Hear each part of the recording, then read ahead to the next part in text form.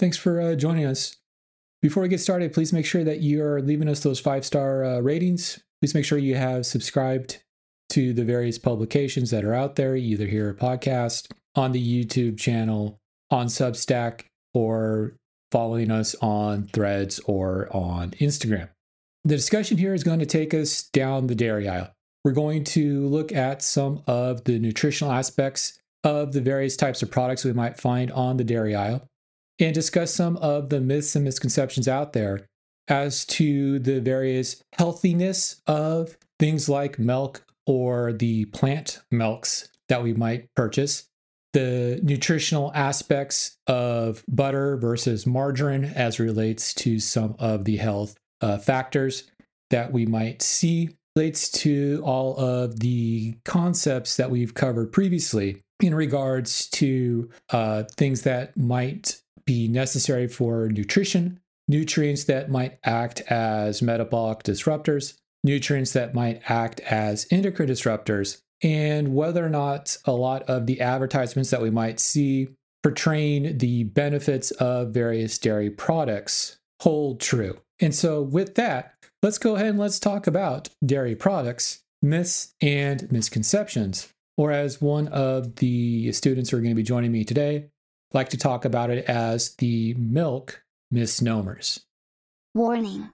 The following presentation contains information that might contradict what you have previously heard, or believed to be true, about how the human body works, and contains material that is not suitable for closed-minded individuals. Enjoy. So, a lot of the myths and misconceptions out there, as it relates to like the dairy products, stem from the fat leads to heart disease hypothesis. And we've had multiple hypotheses as it relates to cardiovascular disease and nutrition. And there was one that was, it's the cholesterol in food. And research has shown that that's not accurate. There's been a lot of saturated fat leads to cardiovascular disease. And once again, yes, but no, because it depends upon what type of saturated fat we're talking about and where the origins of that saturated fat happens to be. And so we have multiple hypotheses coming into play as relates to one of the big principles in terms of the myths and misconceptions out there as relates to a lot of the dairy stuff. One of the things that's come out recently is they've changed kind of the terminology as it relates to the plant-based milks. They've changed it to non-dairy. Yes. As opposed to plant milk, because a lot of people have kind of gotten up in arms about, well, if it's milk, it has to come from a mammal. Yeah. And that was one of the big talking points that kind of drove the purpose for why we're having this kind of Q&A discussion. Right. From the person from the Congress people from, I think the big person was from North Carolina, talking about getting whole milk back into school lunches. And one of the other people that got up and started talking was the fact that, well, milk has to come from mammals. And it's one of the few times that, once again, I don't like doing the political stuff here, but it's one of the few times where conservatives actually cited science correctly. And so milk is something that comes from mammary glands and is a hallmark trait of being a mammal. And right. so that's one of the keys there. Now, in terms of just a couple of stats to throw out there before we start getting into some questions and answers discussion wise here. One of the things we have to look at when we start looking at, the myths and misconceptions out there about dairy products, whether it's milk, butter, margarine, eggs, whatever, because all those kind of fit into the category in terms of the grocery store of dairy. Somewhere in the neighborhood of about 2 to 3.5% of the population have an allergy to cow's milk. And so there is about 2 to 3.5% of the population that will have allergic reactions to milk that we have to take into account when we start talking about, all of the health benefits and health issues that can come about from consuming different types of milk. So that there's that one kind of stat caveat. The other stat caveat is somewhere between 15 and 75% of the entire population of the world, depending upon what subpopulation you're looking at, are lactose intolerant, which means that they cannot digest lactose. And they cannot digest lactose after the age of 5. Oh. And that's because up until the age of 5, we have the enzyme capability of digesting lactose because lactose is found in human milk. Right. It's found in human milk. Actually, it's found in human milk at a slightly higher concentration than what we see in cow's milk. Oh. And in goat milk. Hmm. And so it's not that big of a difference, but it's a big enough difference to say, oh, there's more lactose in human milk than there is in all the other milks that we would consume that come from a mammal. That's weird. Mm-hmm. But so in order to be able to digest that, we have to have the enzymes to break it down, physiology. Right. Yeah, exactly. Yep. And so everybody's able to do that during the suckling period. Yep. When infants are breastfeeding, and that enzyme stays active up until about the age of about 4 or 5, which is usually when we have completely weaned away from consuming milk. Now, within subpopulations of humans, during the agricultural revolution of historic periods, we're talking about like prehistory. Mm-hmm. Everybody talks about like the caveman time frame. So 20 to 30,000 plus years ago, subpopulations within the human population had small mutations where they continued to produce the lactase, the enzyme. Mm. And that corresponded with cultivation of cows, cultivation of goats for food purposes. Not to eat as meat, but to use for other food purposes, whether it's for plowing fields or for, in the case of what we're talking about today, collecting of milk. Mm-hmm. And that's because milk provides a huge nutritional benefit. Mm-hmm. And we'll talk about some of the nutrients that we see in terms of the macromolecules and micro and trace elements that we need in terms of our diet. But that didn't happen ubiquitously across all of human population. So we didn't see it with everybody. We only saw it with subpopulations. And now that subpopulation, because of all of the other things that took place in human history, has spread across the globe. But that didn't happen everywhere. And so within indigenous populations within the Americas, within indigenous populations of Australia, within Asians, particular, what we would think about in terms of East Asian populations, because they did not cultivate animals for collecting of milk, they did not need that mutation to continue to be able to digest dairy products, continue to digest lactose. And so those populations become lactose intolerant. And so when we start looking, okay, what are the myths and misconceptions out there as it relates to milk and milk products? What we have to remember is, okay, some of the populations out there have an inability to digest down. Mm-hmm. And so should they be consuming butter? Should they be consuming cheese? Should they be consuming cow milk or goat milk? Right. Or any of the other types of milks that are out there? And they can consume it, but they're going to have the repercussions of that in terms of all of the gastrointestinal distress that comes about from consuming the milk products if they cannot digest the milk. And so those are the couple of caveats that we need to start with in terms of the discussion we're having here as relates to the myths and misconceptions out there, or as the title got passed around, milk misnomers. Mm-hmm.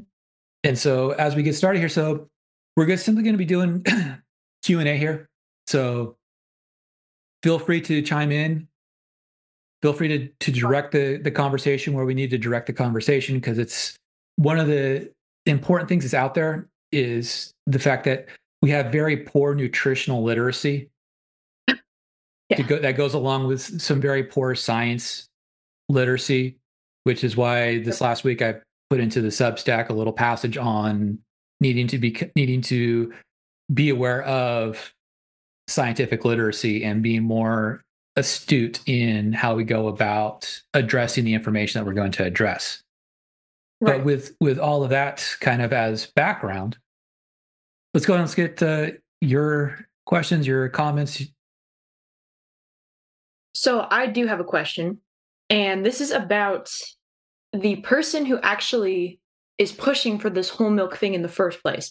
Do you know what the context is? Like, why did she think that whole milk is such a superfood, which superfoods aren't real, but why does she think that whole milk is so godly that it needs to be pushed in this regimen for the schools? Why? Political. Political. Okay. It's purely political, and I see Dalton smirk on the Zoom. Yep. Yeah. Lo and behold, it comes down to political. It comes down to political, based off of 2010, 2011. I can't remember the exact date, but the former First Lady Michelle Obama had a big, huge push for healthy schools. Right. As you've heard on some of my soapboxing in the classrooms, some of the stuff I agreed with, some of the stuff I disagreed with. Right. One of the things that they did, and it kind of goes into this poor nutrition literacy, is they got rid of whole milk in the guise of, okay, we're going to do 1%, 2% skim. Yes. And some of the research that came out, and there's a table in the scroll in that'll be part of the YouTube video that comes from the U.S. Department of Agriculture. And it basically looks at, okay, what are the nutrient differences between skim milk, 1% milk, 2% milk, whole milk? And if you actually look at it in terms of the nutrients, the nutritional breakdown, there's very little difference in between whole milk, 2% milk, 1% milk, or skim milk. Most of it goes into the not understanding what those percentages mean. Yeah. And so when we're looking at, okay, what's 1%, 2% whole milk, what we're talking about milk fat.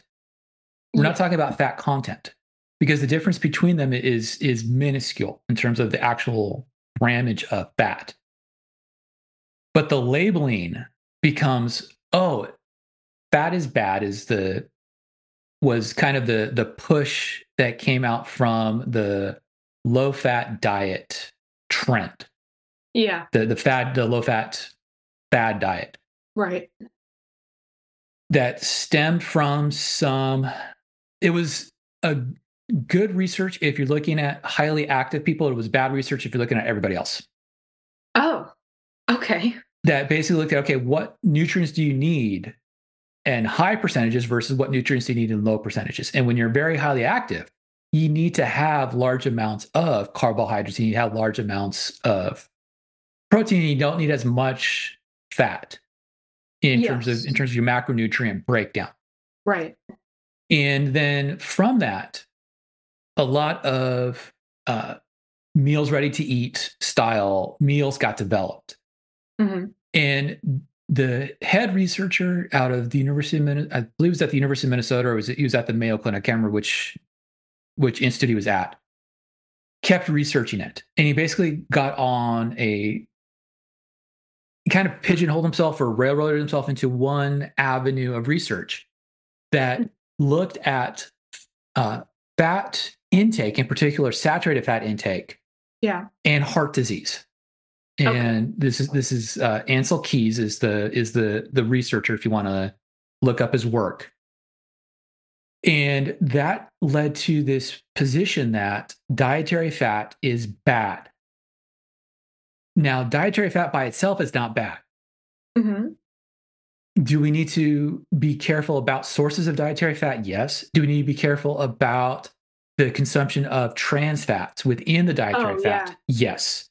Yes. But fat by itself, whether it's monounsaturated, polyunsaturated, or saturated fat, Mm-hmm. has metabolic benefits to us. Right. Most of the heart disease issues that get associated with fat diet, particularly animal fat diet, which is where one of the avenues came in with the former positions that were taken by the White House in the from basically the Obama administration, looking at, okay, let's reduce animal proteins, let's reduce animal fats, and let's increase fruits and vegetables, which is good, which is a good position. But it misses the point in terms of, okay, what is actually nutritionally valid and what's nutritionally not valid. And so I know I'm kind of going a long way around to answer the question here, but the principal rationale that was given is that if we can get rid of whole milk from the schools, we can reduce some of the fat intake in the children.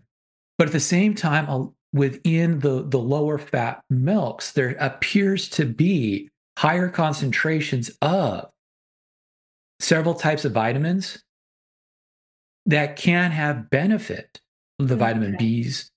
Yeah. There's slightly higher concentration of vitamin D in the lower fat milk than there is in the whole milk. Part of that has to do with the processing that takes place. Right. The chemical reactions that occur, but it's a concentration issue. Mm-hmm. Some of it might be due to fortification that takes place in the milk processing, right, that goes about, which leads into a whole other issue in terms of the non-pasteurized, quote unquote, raw right, issue. But the principal reason for the debate that was taking place at that point in time was to counterbalance the move that they saw as being political. And it wasn't political. There was very little politicalization in that move. It was a movement done under the guise that were trying to benefit the children, it was a good, once again, the principle that they were working on was good. Mm-hmm. We need to have schools that are pro-health in their orientation. Yeah. But at the same time, children who are in TK, the transition kindergarten, children that are in kindergarten, children in first and second grade, mm-hmm. should still be consuming higher fat milk than children in fourth, fifth grade and beyond, simply because of what is nutritionally necessary for them during growth times. Right. And that's because one of the things that we see in terms of growth adaptations is that dairy products that come from higher fat content dairy products mm-hmm. tend to provide greater growth stimulant than dairy products that come from lower fat content. Oh, interesting. There's no real hypothesis as to explain why, outside of possible stimulation on growth factors due to secondary signaling that takes place from metabolite availability. Okay. But yeah, that's the whole reason for that kind of, I guess you can call it, debate that was taking place in the U.S. House of Representatives in December, was all about trying to make a political statement. Oh, so basically what you're saying is they're just trying to make the previous health movement that wasn't political because it's an opposition tactic. So it's just basically saying we are us, they are them. let's go for whole milk. Basically, yes. Okay, so there's no deeper meaning to it. It's not like a study came out or something like that. No, the most recent studies that have come out related to milk and dairy products is I think the most recent one that I've seen is 2022, Okay. and basically that was looking at the nutritional differences between the plant-based drinks Mm-hmm. and the different types of milk products. Right. And uh, once again, those of you that have the YouTube video that will be accompanying this, I have the slides that will show at this point in time here that basically break down. Okay, what is the energy density that we see? Mm-hmm. What is the carbohydrate differences? And the carbohydrate differences, the plant based drinks have a very high carbohydrate Yes. relative to the animal.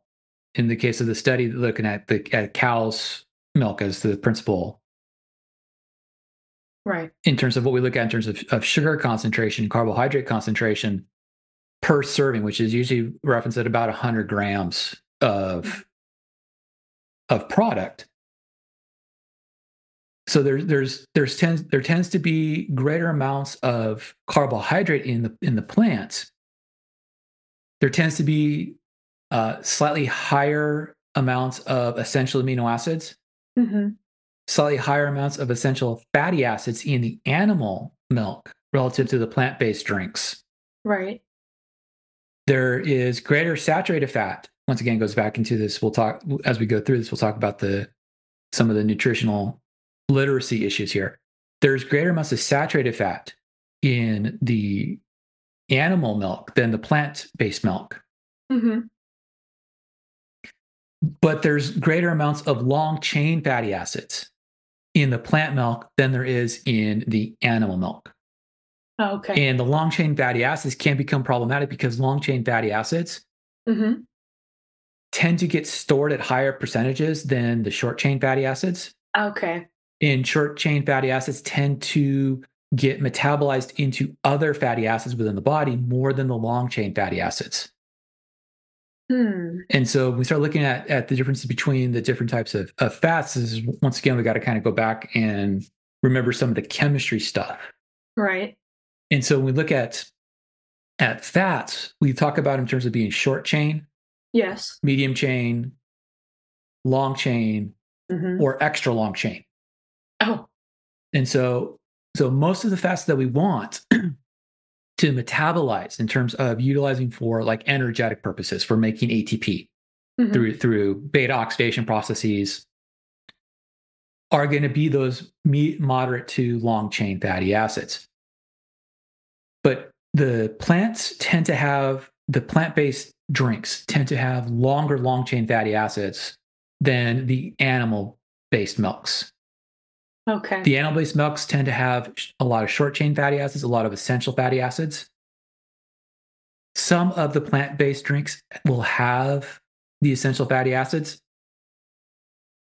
When we talk about essential fatty acids, we're talking about like things like ELA, ALA, Mm-hmm. the omega-3s, the omega-6s. Right.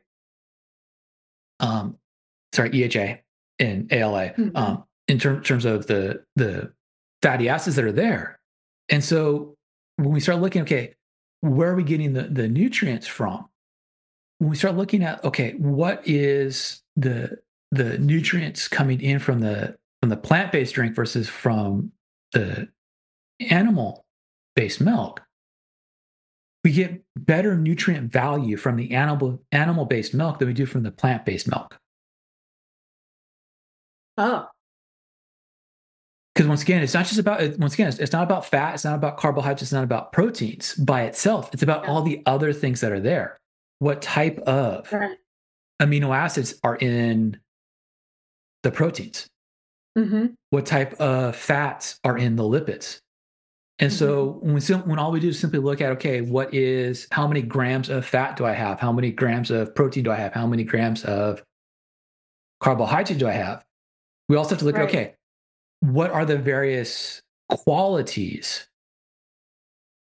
of those Okay. things? Okay. All right. And so when we break it down into this, I'm going to oversimplify this and make whole milk some superfood Yes. because it says whole, and that means that nothing's been extracted from it. So since nothing's been extracted from it, and milk is this wonderful nutritious beverage, Yeah. it must be better than the ones that have had stuff removed from it. When the only thing that's actually been removed in, we start looking, okay, what's being removed in the 2% versus the 1% versus the skim versus the whole is simply the dairy fat. Right. It's all about fat. And that's It's all fine. about fat. That's the only difference between them. Right. And if you go to other parts of the world, you don't see these designations. Milk is milk. No, yeah. You drink it or you don't. And so, like I Yeah. said, long answer to that question, Yeah. but Okay, it's so an it was all important question. political.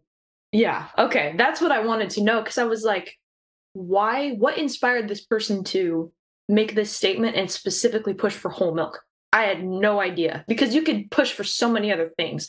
You could push for like vegetarian options, vegan options, there's all kinds of diets now, paleo, pescatarian, whatever. I don't think kids are doing paleo and pescatarian diets. I mean, I knew people in my high school who did, but for like small children, I could see like vegetarian, vegan, but I don't know. I just had no clue why it was all about whole milk. That was very weird to me. I thought there was some weird underlying reason as to why she wanted to talk about that. I had no context. I just heard the clip and I was like, what is Nope. this? Nope. That's really the only reason for it.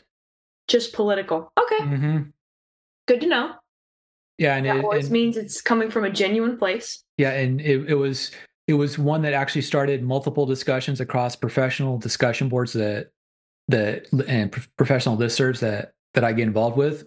Oh, really? Yeah, and I pointed out the fact that within the listserv conversation, that the only reason why that point was being made was about poor nutritional literacy as relates to fat, because that's the only Yes. reason why they're making the comments. The only reason why I got cut in the first place, and the only reason why they are raising it now. Hmm. So, yeah, I don't even understand because like you said, I've heard that fat is one of the worst things you can consume, just like sugar. Sugar has that connotation to it as well. But I don't understand though. We hate fat. We've taken fat out of a lot of things at the schools, but whole milk. So there's obviously a very big disconnect there. Yeah, I don't even know. I'm not even sure. I guess the angle they are taking is just trying to be oppositional. That's pretty much it. Yeah, and the whole take fat out of the foods is based off Yes. of the faulty hypothesis Hmm. that fat in the diet leads to health issues. It's very similar to the faulty hypothesis that sugar leads to diabetes. Yes, which I hear very, very often. I hear that high sugar intake is the reason for specifically type 2 diabetes. Mm-hmm. Never type 1, because type 1 is obviously that's something that you like usually recognize in kids. That's something people develop and it's not their fault. But like type 2 diabetes is typically associated with, in my experience, people who are overweight, people who overconsume sugar, high carbs, that type of thing. So I don't really know much about type 2 versus type 1 other than one is usually looked at as an autoimmune disease and the other you typically blame the person or shame the person for developing it, Mm-hmm. which I don't think you should do that, but people typically take that angle. Yeah, they do, and once again it goes back into to poor understanding of what's going on, and the Right. fact that, I saw this documentary, or I read this book, or I read this newspaper article, that, and what we tend to do a lot of in those avenues of publication is that we oversimplify, and when we oversimplify, we end up missing the point, because Right. we ignore the complexity of the issue. Yes. And we ignore the complexity of the issue because we don't think that people are uh, wise enough Mm-hmm. to be able to grasp stuff the way in a way that can be explained with the complexity that's there. Yes. And so when we start looking at like with the topic that we're discussing here in terms of like the milk stuff, Mm-hmm. there's a lot of push on don't consume plant-based Yes. beverages Yes. because of the amount of sugar that's in the plant-based beverage. Right. And so once again, it goes to following a faulty hypothesis Mm-hmm. that increased sugar consumption automatically leads to Diabetes diabetes. and other things that Mhm. people say. Now Which I'm not even sure of. there is a correlation there, Yes. but correlation is not the same as causation. Right. In It in type exists. Yeah, and type 2 diabetes is a symptom of chronic inflammatory responses Okay.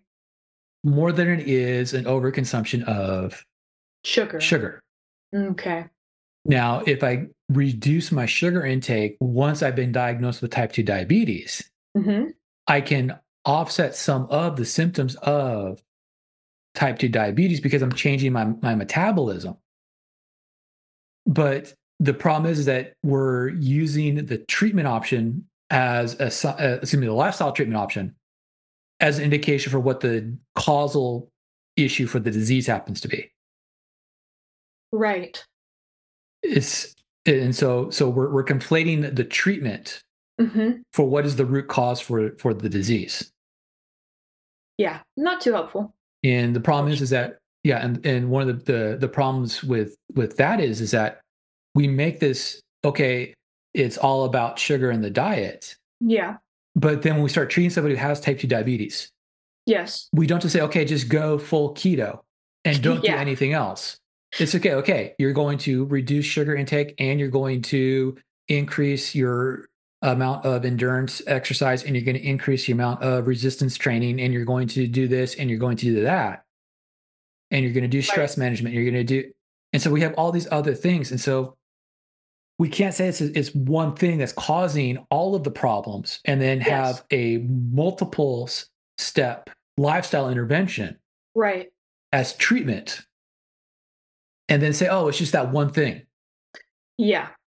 And It so doesn't make sense. no, it doesn't make sense. And so it's very similar to some of the why do we want to cut animal fat intake?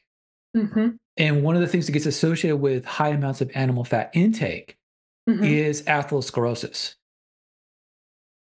Oh. But here's the thing: it's not because of the animal fat. Okay. Atherosclerosis is an immune response.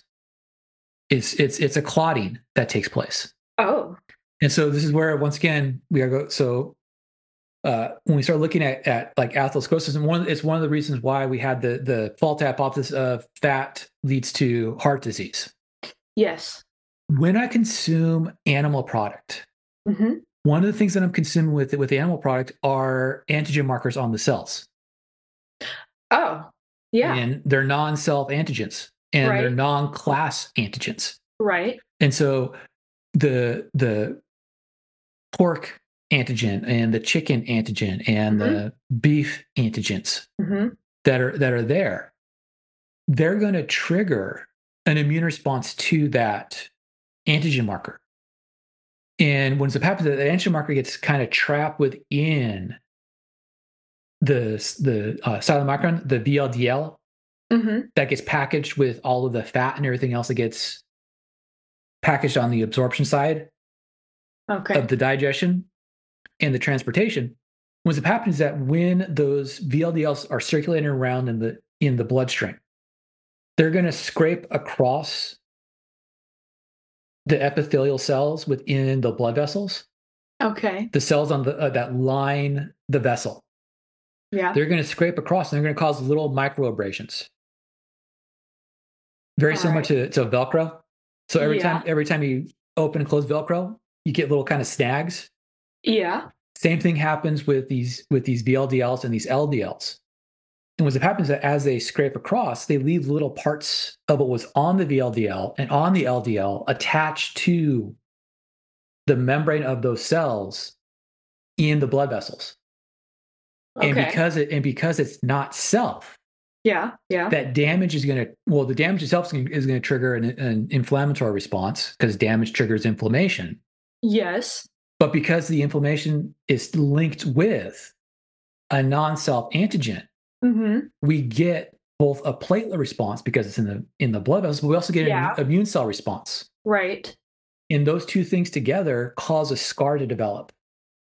And it's that scar that causes the atherosclerosis. And so when we start saying, oh, it's because of the fat, it's not because of the fat. It's because of all the other things that are associated with that food material that got digested, absorbed, and packaged together in the transportation round that led to the issue. And so once again, we start looking, okay, we're going to oversimplify this. And we're going to say, okay, consuming high-fat dairy products, full-fat milk, full-fat ice cream, full-fat gelato, full-fat cheese. Yes.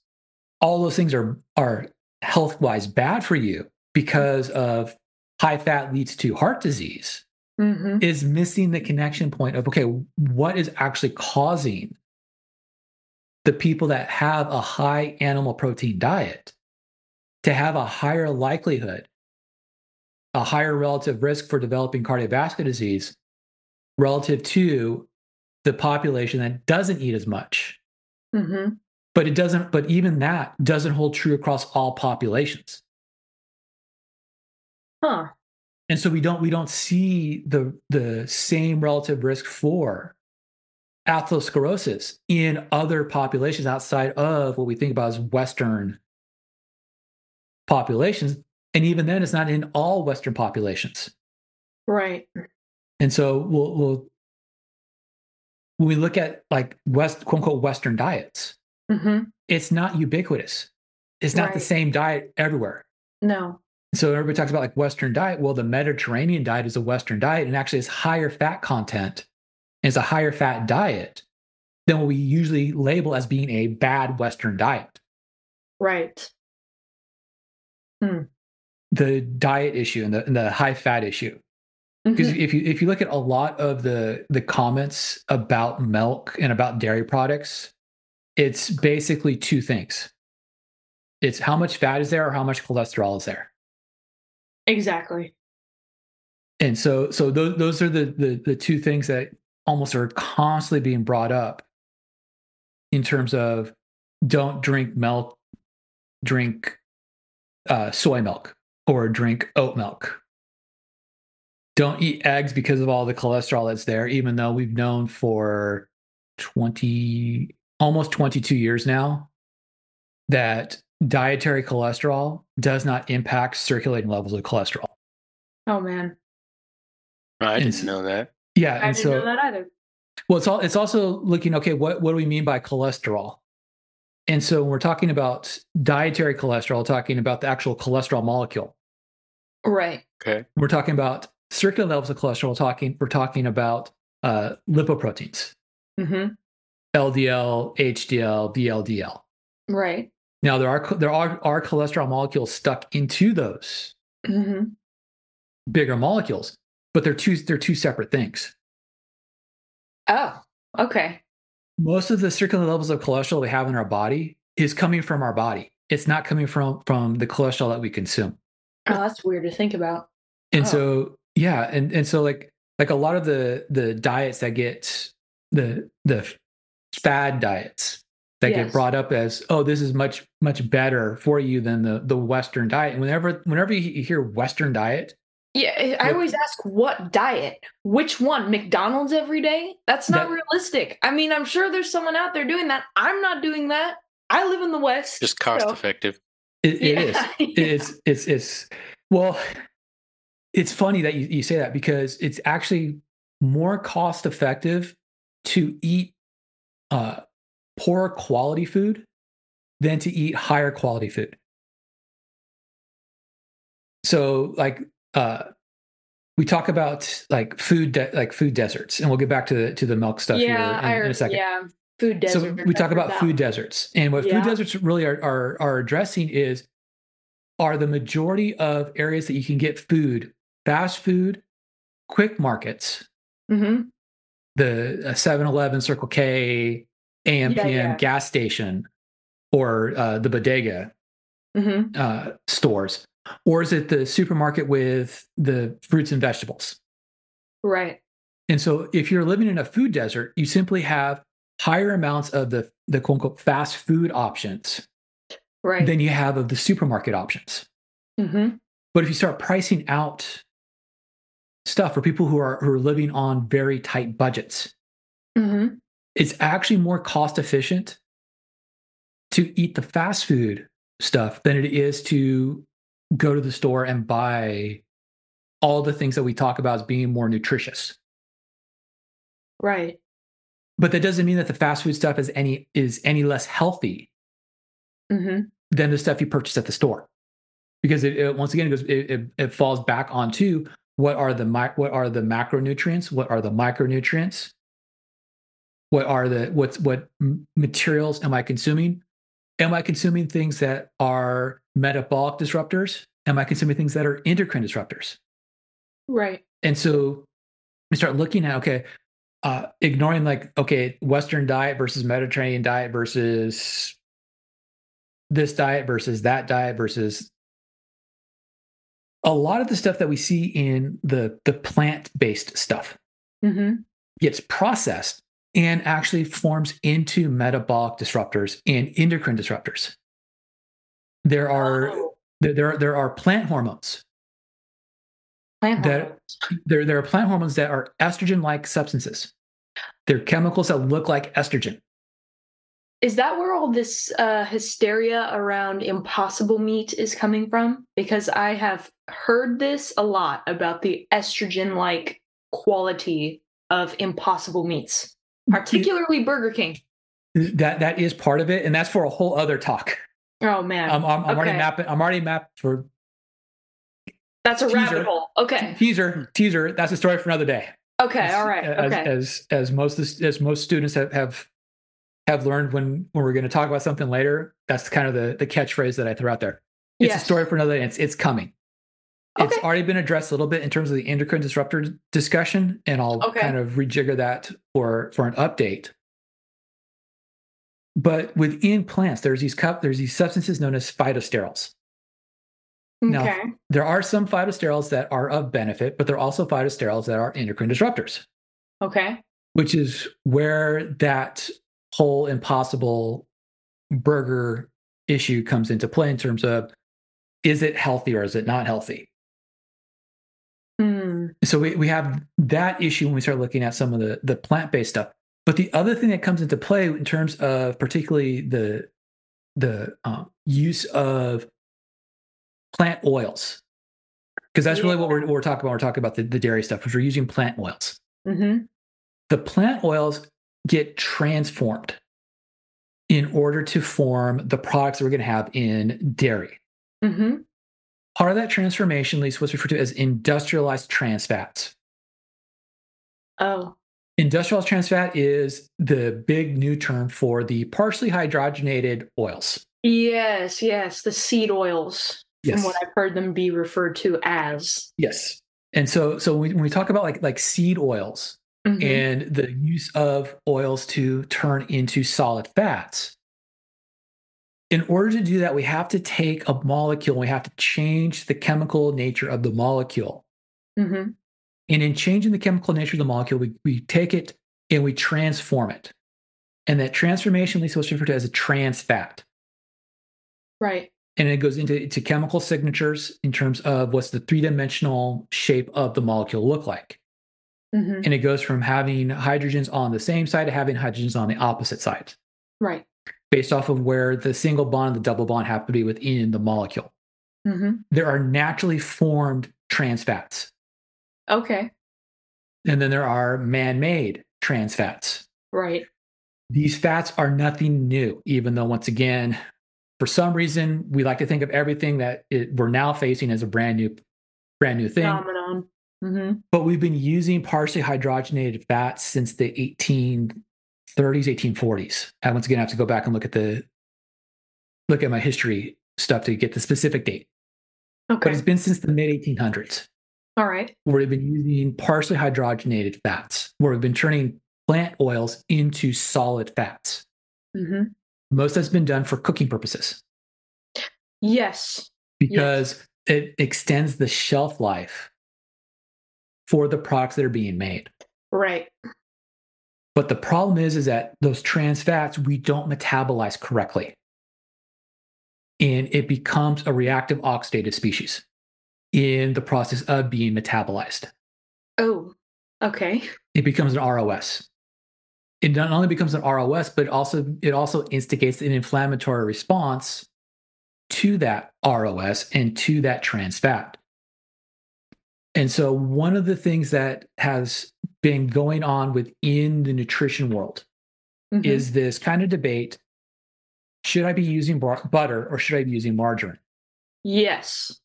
And part of that goes into the previous discussion we were having about why was the person all up in arms about the whole milk versus skim milk versus 1% and 2%. It goes into the fat issue and the fact that, okay, if I look at fats, I have to look at it in terms of two things. So we'll talk about in terms of the chemistry of it, and then what's the physical property of the fat. So saturated fats are always solid and are completely combustible. Which means that when I cook it, if I cook it to the point where it's completely heated all the way through, it turns into carbon dioxide and water. And so once again, chemical reactions. Yeah. A combustion reaction is a hydrocarbon plus heat plus oxygen gives me carbon dioxide and water. And so I was like throwing this out to the students. Someone says they lose a pound of fat. Where does the fat go? The atmosphere? It goes into the atmosphere. It goes into the atmosphere as carbon dioxide and water. That's weird. Nice. That's very strange. And it goes into the atmosphere as carbon dioxide and water at about a 2/3 ratio. That's so weird. That's odd. So 2/3. So for every one oxygen that we breathe in, if we're using just the fats, 2/3 of that is going to be exited as, in terms of the amount of oxygen that came in, is going to be exited as carbon dioxide. And that's how one of the ways that we do this is we measure what's referred to as the respiratory quotient, the RQ value. Right. And the RQ value tells me what fuel am I using for my metabolism. And when I'm using almost entirely fats, it's about 0.67, 0.70. And you can actually do this in terms of the mathematical stoichiometry of chemistry. So remember, in chemistry, we can't make things, we can't destroy things. All we can do is change how those things happen to be arranged. Yeah, exactly. Conservation of mass, conservation of atoms. And so the fats I'm using for energetic purposes are those saturated fats. Okay. In particular, palmitic acid is one of the big ones that's there. And so when I'm using those fats, that saturated fat is always solid until it combusts and then it forms gas. The unsaturated fats, depending upon how unsaturated it is, will go from being quasi-solid to never solid. So the polyunsaturated fats, like the olive oil. If you take olive oil and you put it into the fridge, it doesn't solidify. It stays liquid. Yeah. However, if I take like canola oil or sunflower oil and I put it into the fridge, you'll notice that some of it will start to solidify. Yeah. And some of it will stay liquid. the polyunsaturated fats will always stay liquid. And so when people talk about, oh, like the bacon grease is bad for you, that's actually the good fat in the bacon. Really?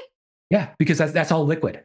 And so what's happened is that that's the monounsaturated fats that have gone from the solid form to the liquid form. Right. And so when people say, "Oh, you don't want to have the bacon grease," well, if we're talking about good fat versus bad fat, put quotes around good and bad, that's the better fat to have, because that is the unsaturated fat. That's weird. My dad will love to hear that. And so once again, so when it goes into that whole nutrition literacy, scientific literacy in terms of understanding what we're looking at. So the polyunsaturated fat's always liquid.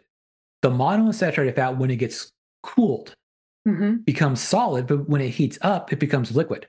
Huh. And so we start looking, okay, what are these fats that we have? What we want to do, or what the idea around this extended use of the industrialized trans fats is, okay, if I take this unsaturated fat, which is good for me, and I solidify it into a monounsaturated fat, which is basically what they're doing. They're taking a polyunsaturated fat and turning it into a monounsaturated fat, or taking a monounsaturated fat and turning it into a saturated fat. And they're doing that through chemical conversions. Right. But the problem is that chemical conversion makes it so that we have a problem digesting that molecule down into its individual 2 carbon components that we need to do all the metabolism we're going to do. Right. Or to break it into shorter chains so I can use it to build stuff. Right. And so because we can't metabolize the way we're metabolizing all the other fats, it becomes a metabolic disruptor. Yes. And so metabolic disruptors disrupt metabolism. Hence every once in a while we actually use words that actually describe what it does. Right. Makes sense. And so the metabolic disruptor causes a lot of the metabolic diseases. And so if you look at like all the packaging now, and there's laws out there that basically don't allow for the partially hydrogenated oils, the trans fats in the products that we're purchasing. Right. And that's because high amounts of trans fats, and by high amounts, we're talking about more than about 1 gram total in a day. Oh my God. Of the trans fats leads to possible issues of metabolic disruption. And once again, it's possible. It's not a direct, like, 1-to-1, this is automatically going to cause that. Right, but it's there. And so when we start looking, okay, the butter versus the margarine, which is kind of where, so we don't usually hear about this in terms of the non-dairy, like, ice creams. Yeah, no. And so we don't hear about non-dairy ice creams in terms of having health issues, but we talk about in terms of margarine. Exactly. Margarine versus butter. Yeah. But the non-dairy ice cream is going to have the same issue in terms of what we've done to the fats as what we see in the margarines, but we don't talk about it the same way. And that's because when we start looking at, okay, what's the problem with ice cream? Well, cream. And cream has higher fat content than milk does. Right. And so once again, it goes into following the faulty hypothesis of high fat leads to health issues. I think it's a good spot to stop the first part of our discussion here. Thanks for joining so far. Please make sure you check in for the second part of the episode, looking at the issues surrounding the dairy products and some of the myths and misconceptions and misnomers we have about the dairy products, milk, cream, butter, etc. Please make sure you're following on all of the various platforms that we're publishing on, here on the podcast, as well as on YouTube, as well as through the Substack, and our quick takes that we're posting onto Threads, as well as onto Instagram. Please stay tuned for the second part of the discussion, part 2 of the episode looking at milk misnomers.